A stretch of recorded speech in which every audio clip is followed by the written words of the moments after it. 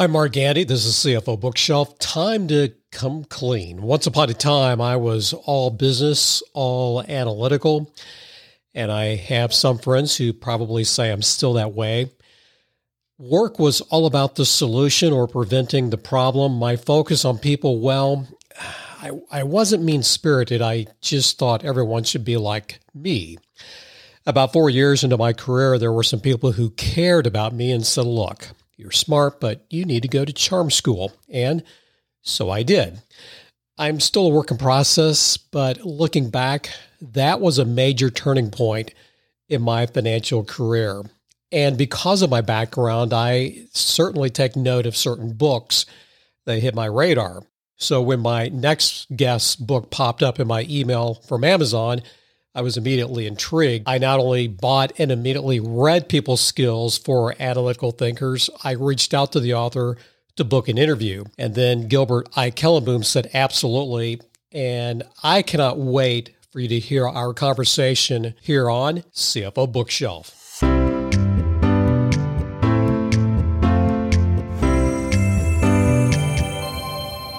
Before Gilbert Eijkelenboom started his career in data science, he was once a poker player. When I was studying in my second year in university, I started to be very interested in poker. Someone introduced me to the poker world, and I've always loved games, but I didn't know how to play poker. But I got into it quite, rapidly, so to say, and I got very fascinated with the game. Did you get into some of the winnings? I mean, did it become profitable for you? Yeah, it took a long time. It was a long road, and the good thing is, and it's a deliberate decision I've made, that I never wanted to deposit any money.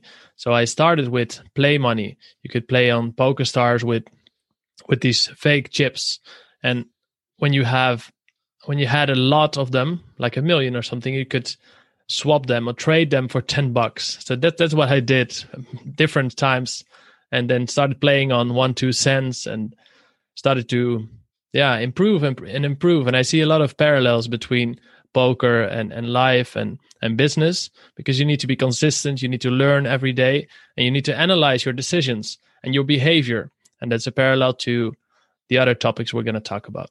Then you jumped into, so it sounds like you then went to school and then you got into the analytical world, data analytics, I'm assuming. Yeah, I started my career in data and analytics, and my background was in behavioral science.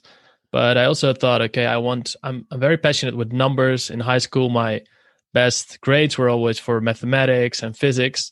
So I was kind of lost in the beginning what type of career I should choose. But I decided, okay, I want to have a broad way of development.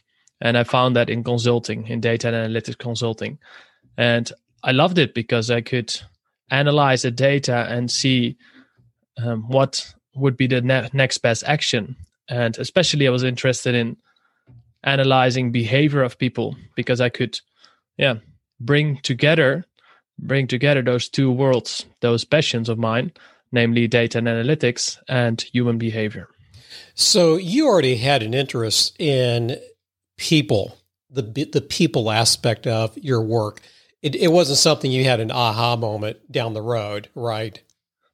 Yeah, I know. I got more interested in it when I struggled myself interacting with other people, because I was someone that was always interested in others and always enjoyed making conversations. But at the same time, I was really introverted and shy and anxious to approach people, even though I loved it, but I couldn't really do it.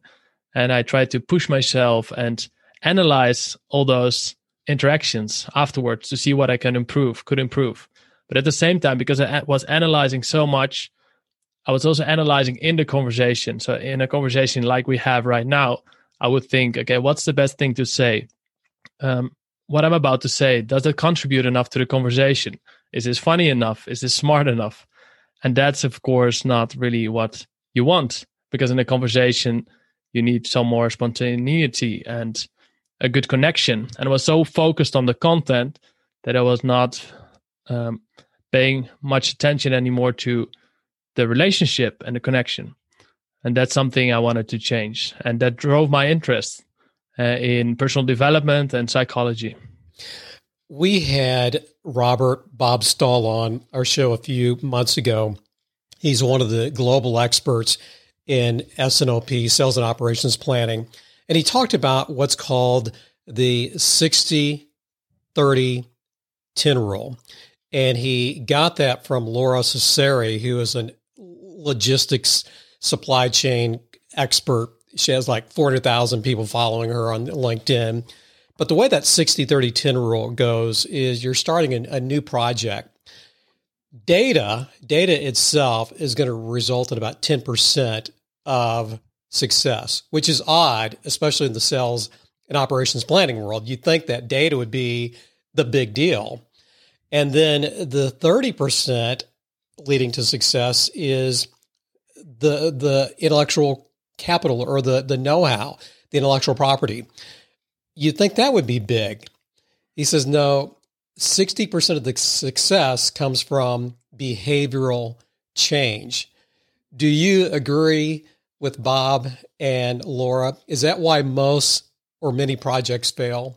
Yeah, I would absolutely agree with them, because what is easy is the data. What is difficult is people and human behavior, because people need to change their mindset around data and how to work.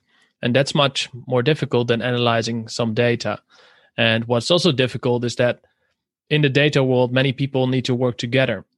So having a fantastic team of data scientists does not guarantee any great value from data. You need to have great data scientists, but also data literate business stakeholders. And they need to work together and understand what type of questions to ask each other and how to co-create so that they get the best out of the data. And what I've seen a lot in the last years is that big companies, they hire expensive data scientists. And then 1 year after, they're so disappointed because nothing came out of it. And there was not the return on investment, and the data scientists got blamed. And then they left, they felt unappreciated. And I think it's a shame. And it shows that, you need both sides, the data and the business. And often there's a big gap. And to close that gap, you need to understand behavior. So I absolutely agree. I love your book, People Skills for Analytical Thinkers. Early in the book, you reference two research studies, one of them by Deloitte. And in that Deloitte research, they talk about, I believe the term is hybrid jobs. And we're talking in the context of analytics, data. What are hybrid jobs?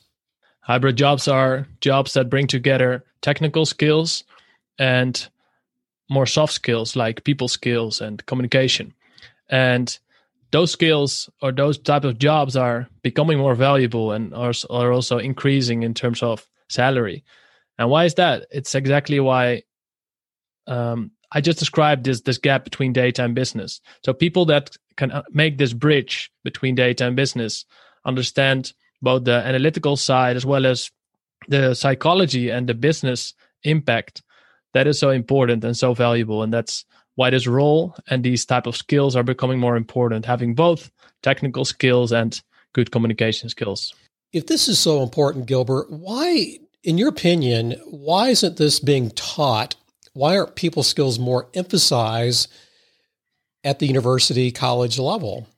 If we only had the answer, I'm a big advocate of learning these type of skills earlier in our lives, because we just need to figure it out in high school, in primary school, and we don't learn how to talk to other people, how to be empathetic, how to negotiate, how to sell, even though we start with those type of topics when we were 6 years old.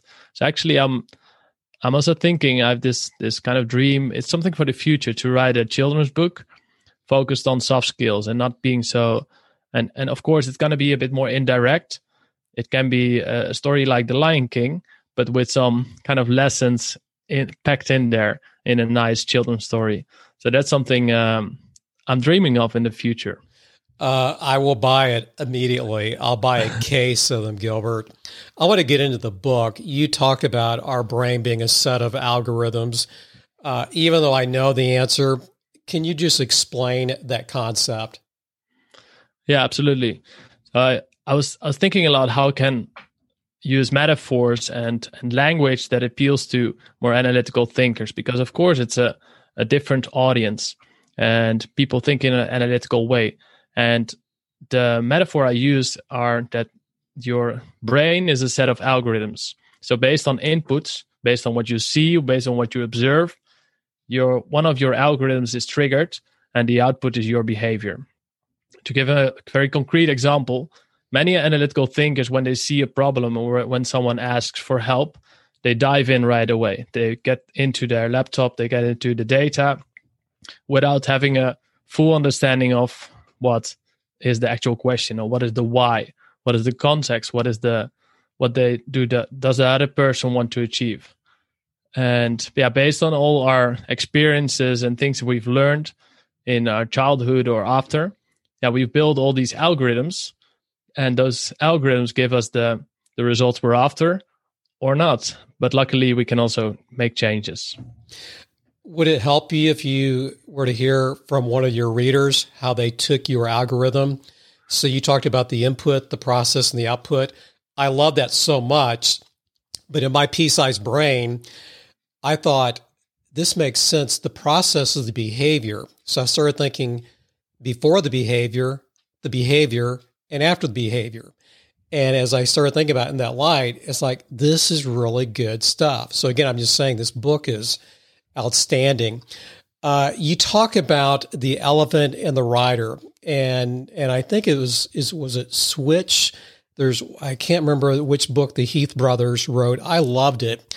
And just being reintroduced to the whole concept of the elephant and the rider is huge in this context of our brain being an algorithm. Can you just explain what that elephant and the rider is? Which again, I just thought you nailed it, knocked it out of the ballpark. Thank you. Yeah, to give some context. So imagine you're driving a car and you're approaching a red traffic light. Then the question is, what do you do? When do you decide to brake? When do you press the brake? And of course, there's many different variables that you take into account: your speed, the distance to the traffic light, the other cars. So those are all the rational variables. But there may be some emotional variables as well, like maybe you have a car sick child next to you, or you're in a rush to a meeting with another CEO, and you really need to nail that meeting. So maybe you're a bit more stressed.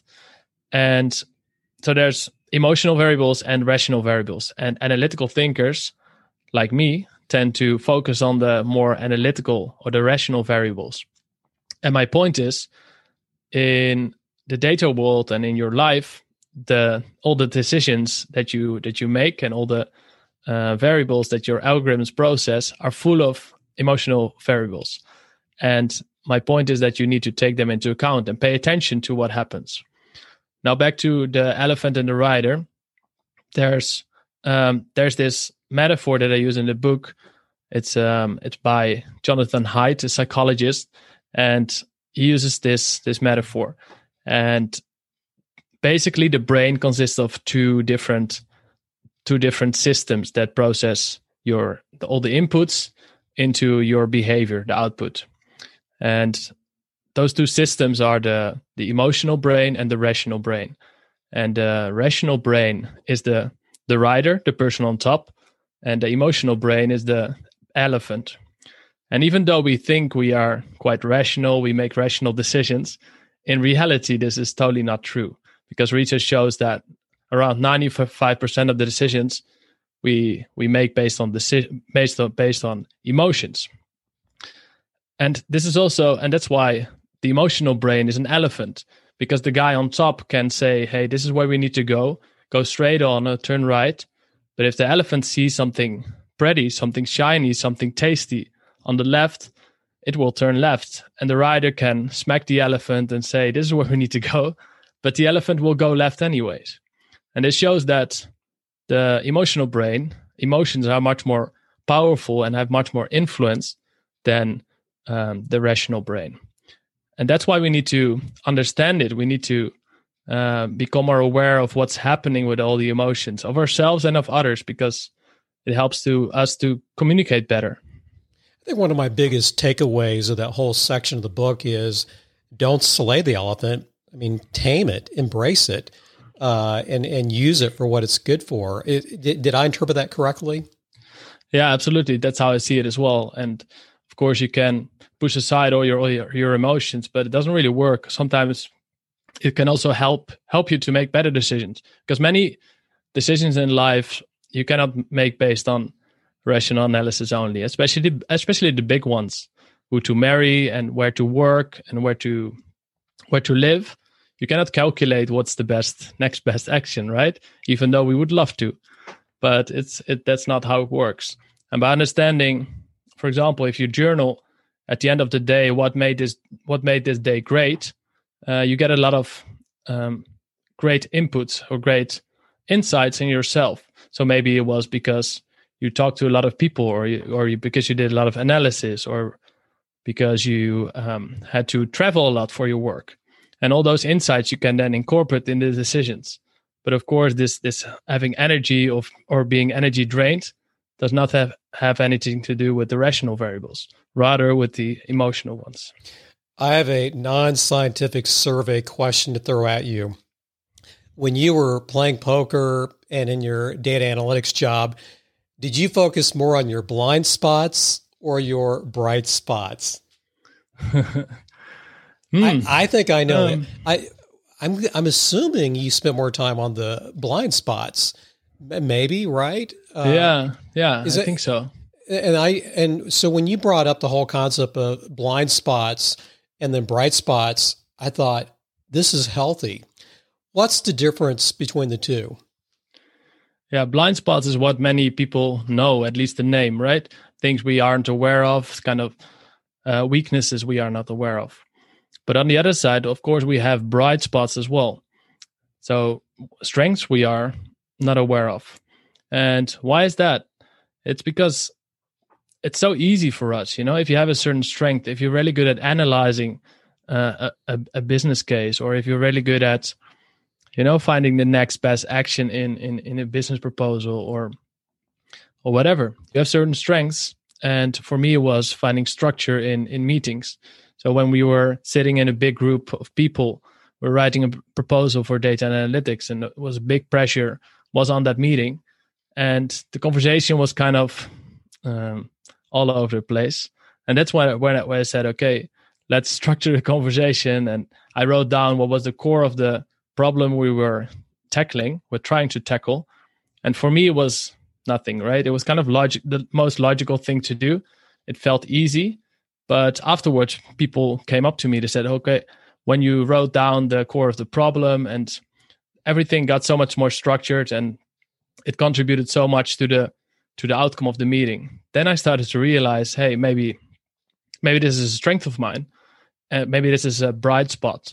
So I started to apply it more and more and started to find these unstructured meetings, or find the moments when these meetings or these interactions were unstructured, and I tried to structure them. And it felt so easy because it was a bright spot. Batman versus Joker algorithms. What the heck is that? We discussed algorithms, so these behavioral patterns. And of course, there's positive algorithms, things that produce the results you're after, but also more negative patterns. For example, there are a lot of people who are afraid up, even though they have great ideas. But maybe in their childhood or any time in their life, when they spoke about their new ideas, maybe they were cut down. And thanks to that, they developed this behavioral pattern, this algorithm, that they should not speak up when they have an idea, because maybe it's stupid, maybe other people don't appreciate it. So this is an example of such a negative pattern, negative, harmful algorithm. And I call these positive and negative algorithms, I call them Batman and Joker algorithms. And the Batman algorithms are strong and they know what's the right thing to do. On the other hand, there's the joker algorithms that kind of trick you in the wrong behavior and that lead to very bad results for you. Speaking of one versus the other, there's one other duo I want to bring up. And I also love this section of the book, nice guys versus mind speakers.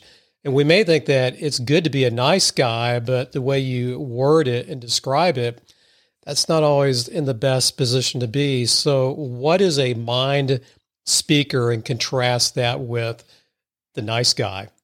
Yeah, I'll start with the nice guy. And many people kind of know about the nice guy concept, but I speak about it in a slightly different way, because it's not just the guy who tries to please others, but it's also a person who wants to please others to keep the interaction positive. But if we look under the hood, then we also see that the intention is not very nice. Because why do nice guys or nice girls want to keep the interaction positive? It's because they want to be liked. They want to be approved of. And that's exactly what I was. I was a huge nice guy, and I was not. Of course, I was partly nice because I wanted to be. I think that was the right thing to do. On the other hand, you were a highly intelligent nice guy.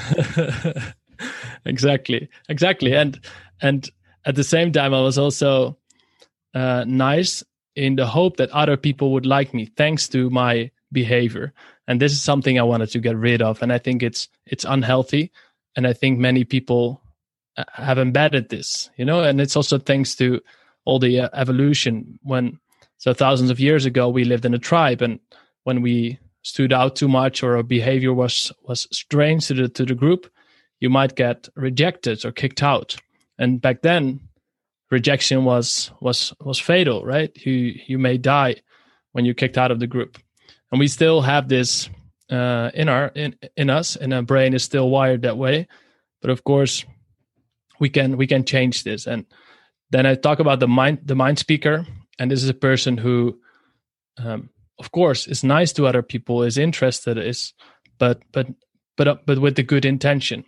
So because this person thinks it's the right thing to do, not to manipulate other people in liking him or her.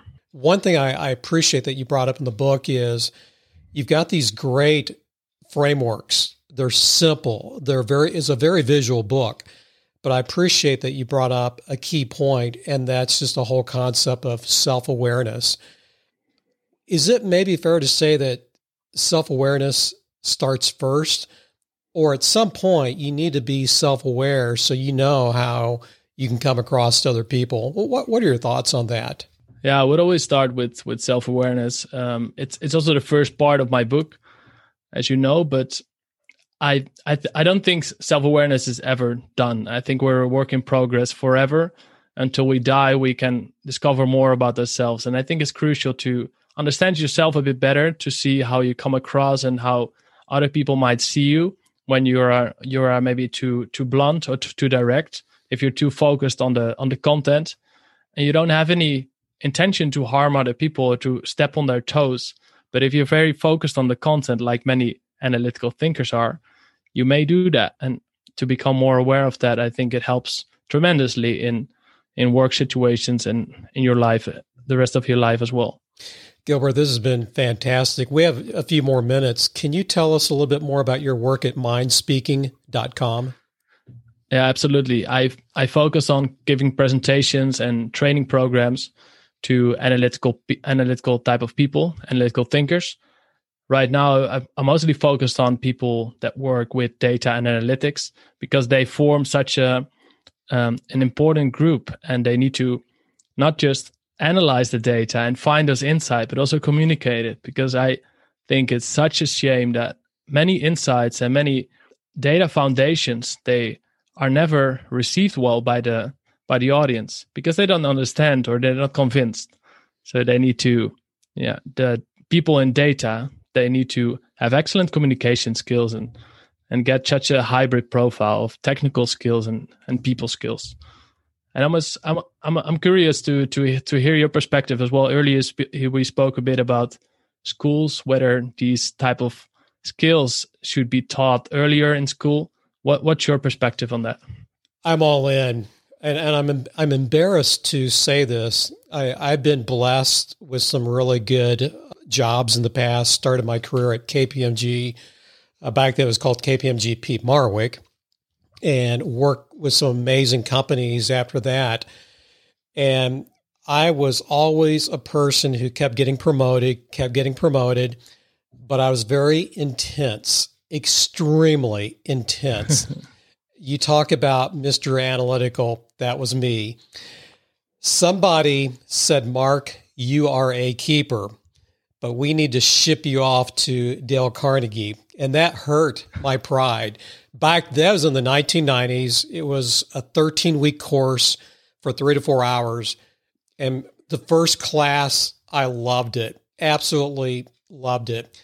And then I started thinking, why the heck is this stuff not taught in high school? I'm not talking, Gilbert, I'm not talking about college. High school. Hey, junior high. And my kids at the time were junior high, young teens, and they were required to read How to Win Friends and Influence Others. So that's a long, rambling answer to absolutely yes. And 1-2 courses, and I would make it fun. And I would actually use that book of Carnegie. I would use your book too now that we know about it. So did I pass? Is that a good response? Yeah, any response is a good response. But of course, I'm glad to hear you believe in this. And I think it makes such a big difference. And it's wonderful to hear people's perspective when they read my book, because sometimes I get emails from people, and of course the book is mainly focused on a professional level, but on work situation. But I got a few messages from mainly guys as well. They said the book helps so much.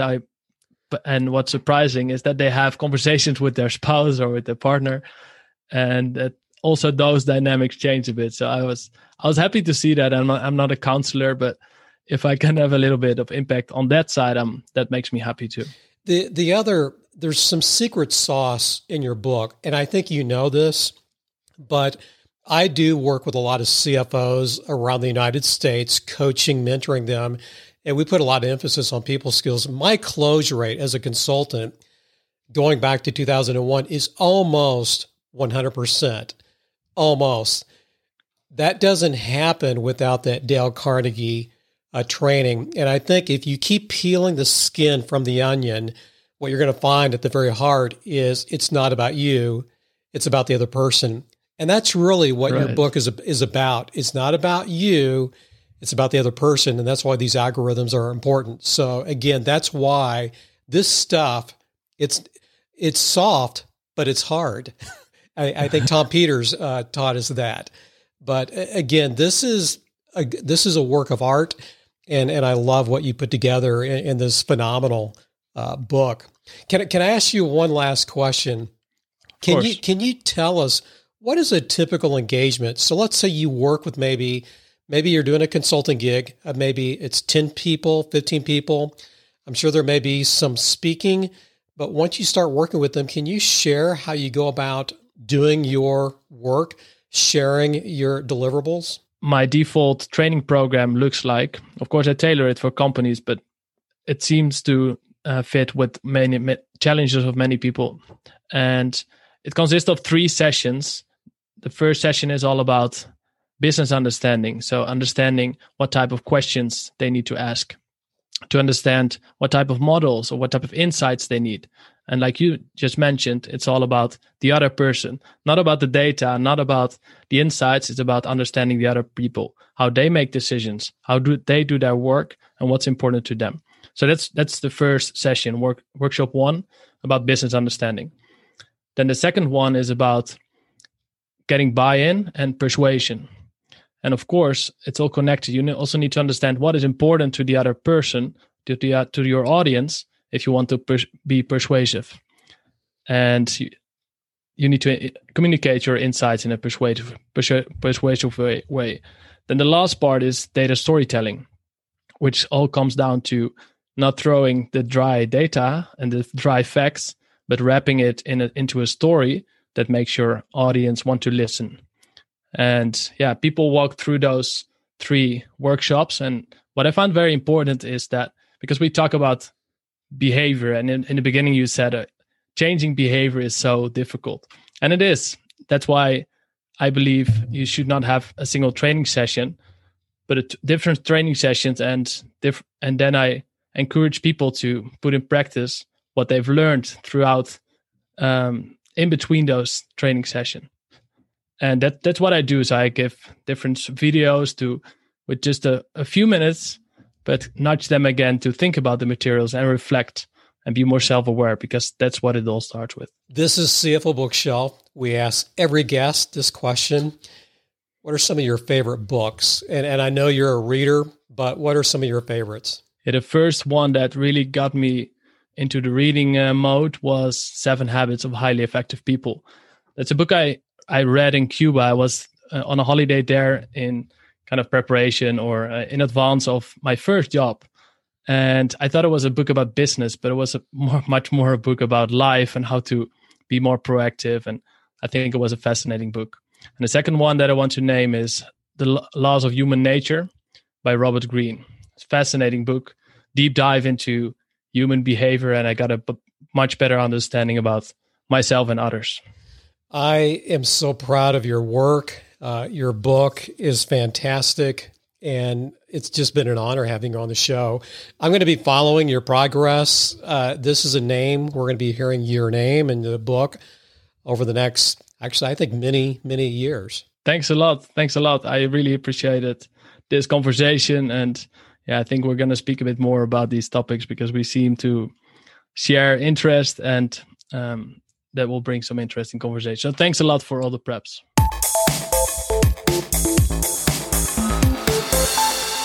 You are listening to CFO Bookshelf, lifelong learning for financial leaders. And now back to our host, Mark Gandy. Gilbert Eijkelenboom, thank you very much. Gilbert's mission is to help 100,000 analytical thinkers to improve their people skills. And you know what? He's going to do it. His book is People Skills for Analytical Thinkers. The subtitle is Boost Your Communication and Advance Your Career. I recommend it. And I happen to know that our CEO audience is growing on this podcast. So consider getting a few of these books and passing them around. Also, you can learn more about Gilbert's work at mindspeaking.com. This is Mark Gandy. This is CFO Bookshelf. Until next time.